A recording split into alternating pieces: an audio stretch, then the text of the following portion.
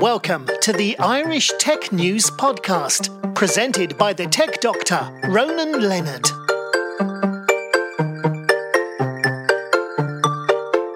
Hi, welcome to the Irish Tech News Podcast. I'm here again talking about the Data Solutions Security Forum, which is happening next month. And I'm here talking with another one of the speakers, Graham Cluley. How's it going, Graham? It's going very well, thank you very much. Good to speak to you. Likewise. Tell me a bit about your background. I have been working in the computer security industry since the early 1990s, so almost coming up to 30 years, really. It's just a few years away from that, so an awfully long time. I started off as a computer programmer, working for Dr. Solomon's. For those people who remember Dr. Solomon's antivirus, I was one of the programmers of that, and in later years I went to work for Sophos, and for the last 5 years or so I've been working independently, blogging and giving talks and podcasting all about computer security. Yeah, I guess that because you were one of the guys involved with Dr. Solomon's antivirus toolkit, how has antivirus software changed over the years since you started doing it? Oh, it's changed enormously.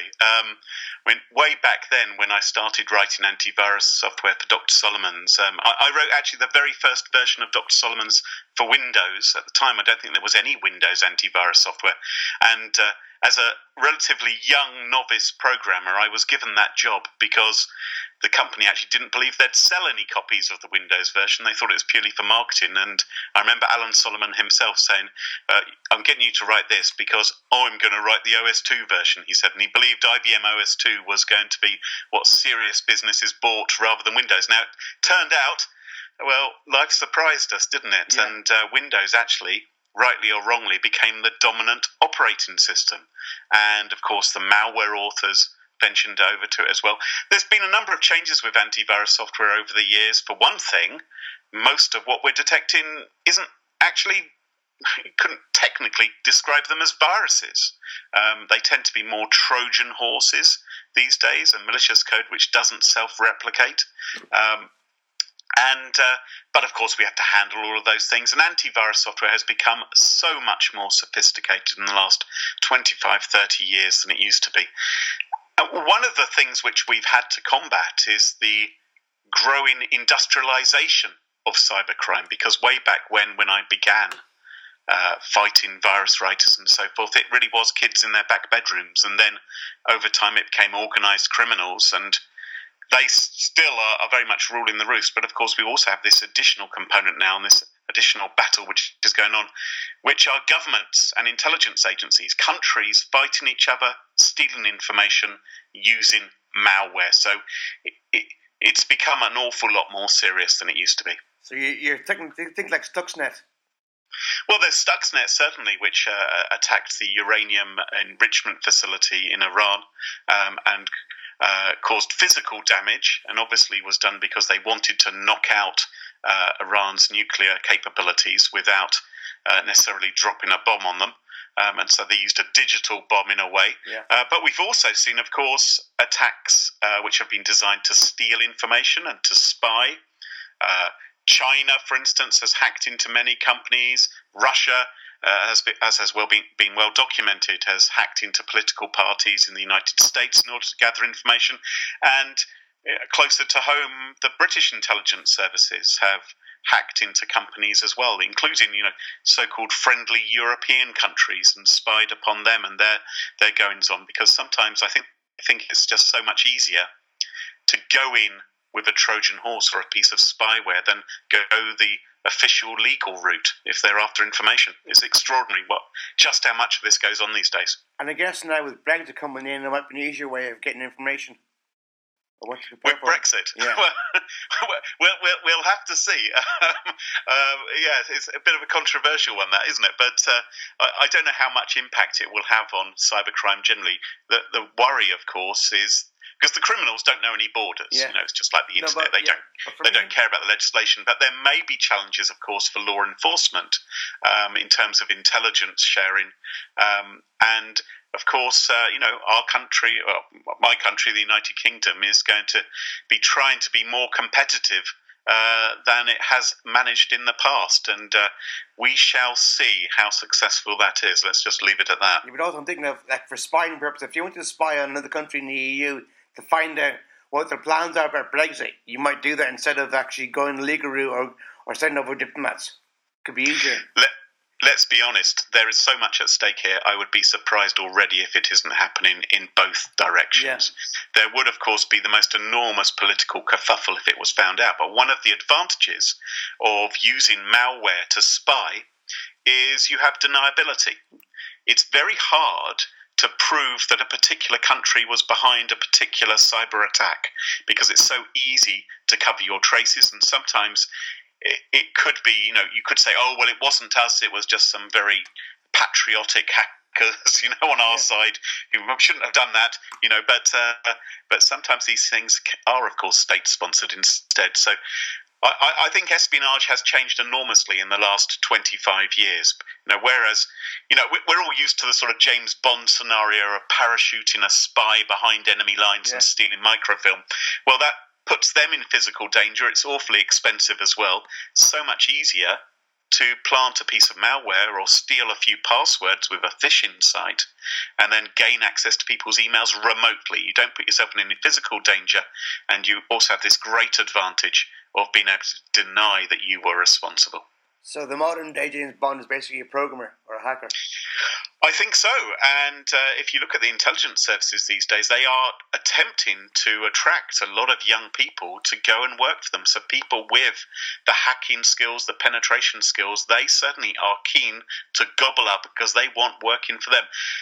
The challenge for those intelligence services, however, is that they often cannot offer a competitive wage, quite frankly, compared to what can be earned in industry and indeed what can be earned on the dark side as well. There are millions to be made if you are a cyber criminal. I wouldn't recommend it as a path, because if you do get caught, these days you are more likely than ever before to end up in jail for a serious length of time. But there certainly is a lot of money swirling around in that area. So I guess what are the future security threats we should be worried about?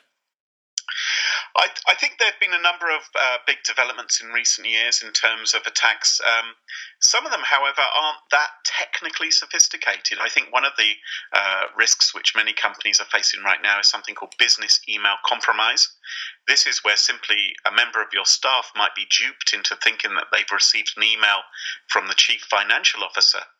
And the email will simply ask people to move money into a bank account. They may say, look, I've got a very important meeting, I need this to be done. Or sometimes the scammers will actually have faked invoices from one of your genuine suppliers and send the invoices through with different bank details. And there are companies who have lost tens of millions of euros as a result of hacks like that. And attacks like that, where people have been duped into moving money.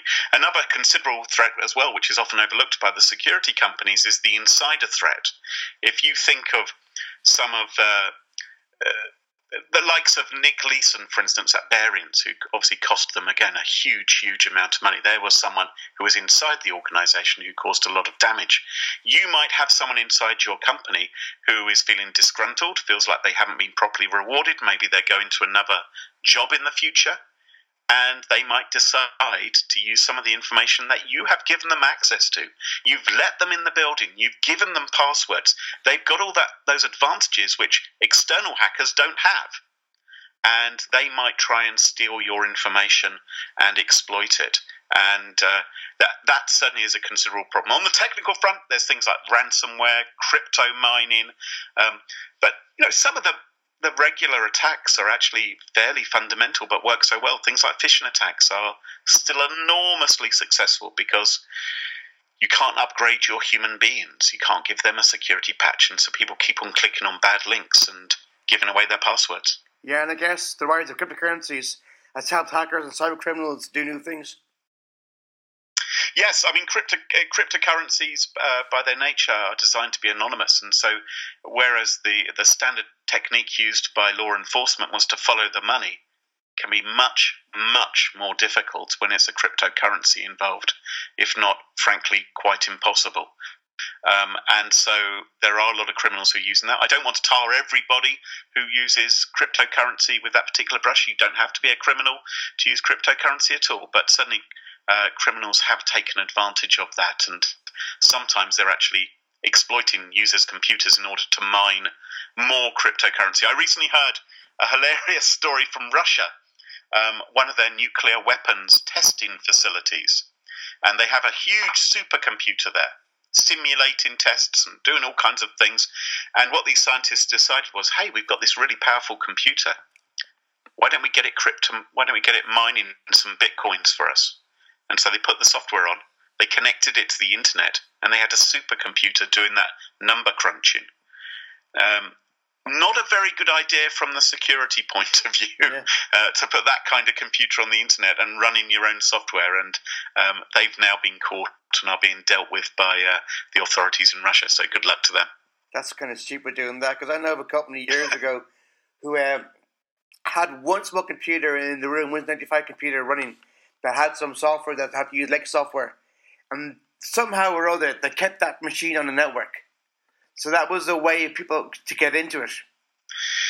Yes, it only takes one computer. It only takes one vulnerable computer, or one computer which hasn't been patched, potentially for hackers to find that chink in your armor and get access to your network, and then spread laterally throughout your organization and maybe steal more information. You may remember the classic example of Target, the huge retail chain in the United States. And they actually got hacked. Not directly, they got hacked via the company which provided them with their air conditioning system. Yeah. And that company had a login to Target's network. And so the air conditioning company got hacked, the hackers stole the passwords, and then were able to access Target systems. So you've got to think about your supply chain and your partners and how good their security is as well, because sometimes that will be taken advantage of by the criminals. Because I remember last year, there was a big security hack to do with ransomware on the NHS. It happened here in Ireland as well. And they were interviewing somebody from the Royal Navy on one of their ships, and in the background was a computer running Windows XP. And I was thinking, why the hell is it still running that when that's going to be a big security risk, because it is. It's not at all unusual to be used.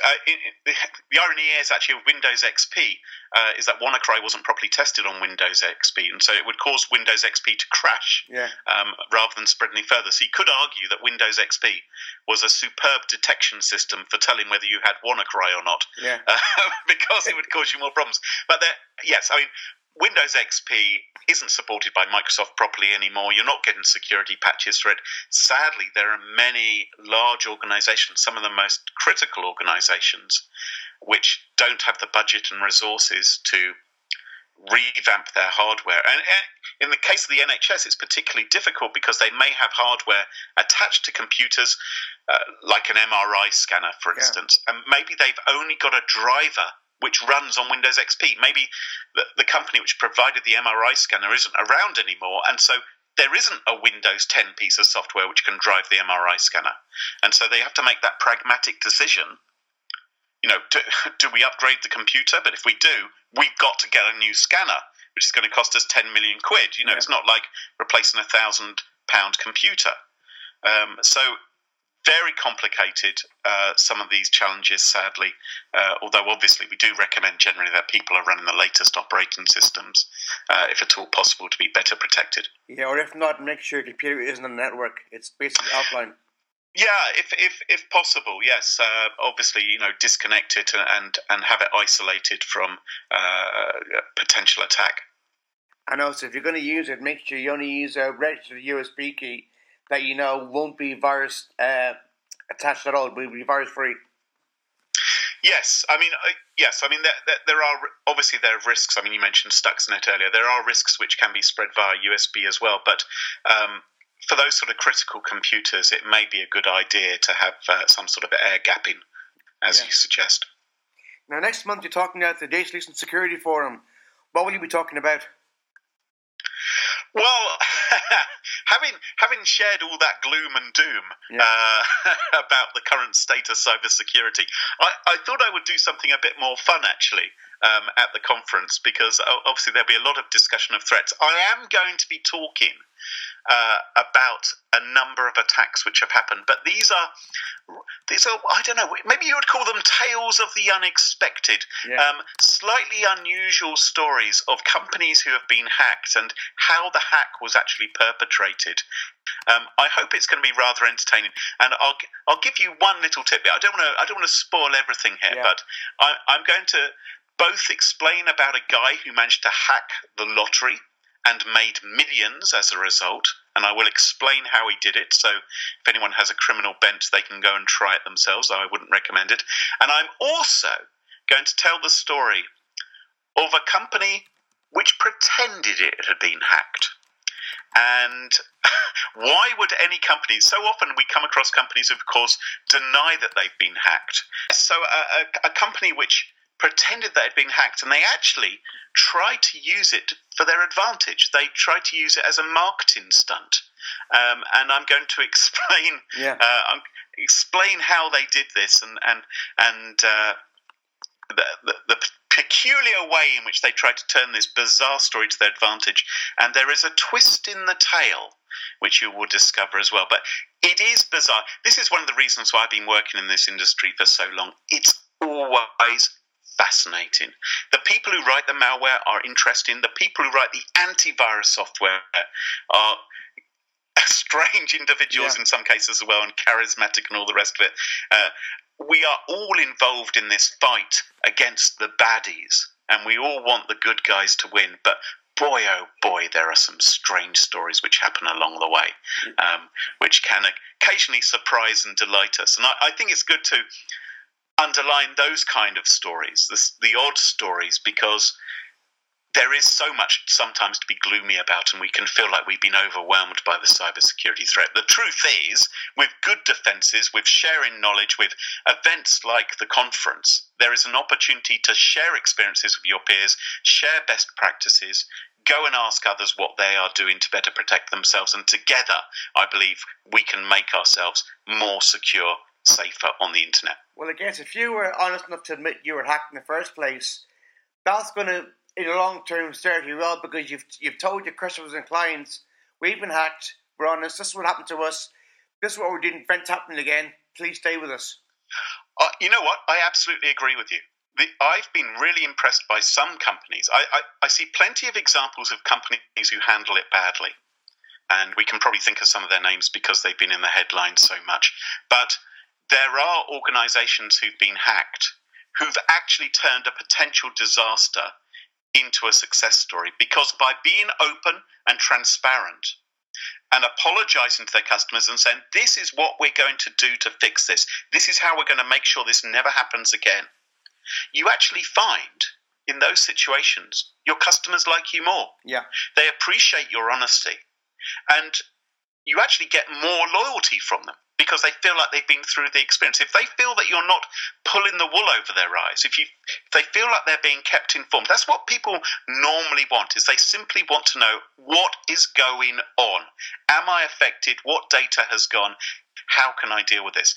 If you do that well, then you can really turn it to your advantage. And there are companies who've done that, and I would love to see much more of that going forward. I'm hoping with the likes of GDPR that we will see companies being better prepared for data breaches and learning the lessons which other companies have learnt about how to handle a hack properly and turn it to their advantage, because I really think long term it actually will help companies to adopt that. Obviously no one wants to get hacked in the first place, but if inevitably it happens to your organisation, you want to make the best of it.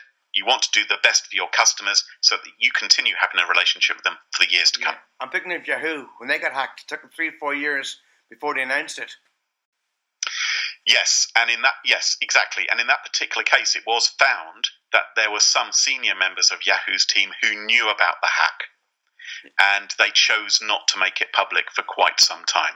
And obviously that was an enormous hack, unlike many of the others which we've seen. It was on an unprecedented scale. And then there have been hacks of the likes of Equifax as well, which basically affected virtually everyone in the United States and millions of people in the British Isles as well. And this was a company who you had no relationship with. You probably never heard of before. But they had your information because they were using it to work out whether you were credit-worthy or whatever. Frankly, all of us probably have had our identity stolen. Whether it has then been exploited for fraud or not, touch wood, hopefully that hasn't happened to all of us. But it's not unexpected now to find that our data is in the hands of criminals. What we have to do is protect ourselves online and in real life to make sure that the opportunities for the criminals to exploit that data is as small as possible. All right, thanks so much for that, Graham, and have a nice weekend. I'm looking forward to see you at the conference next month. Take care. I'll see you there. Cheers. Bye-bye. Thanks. Bye.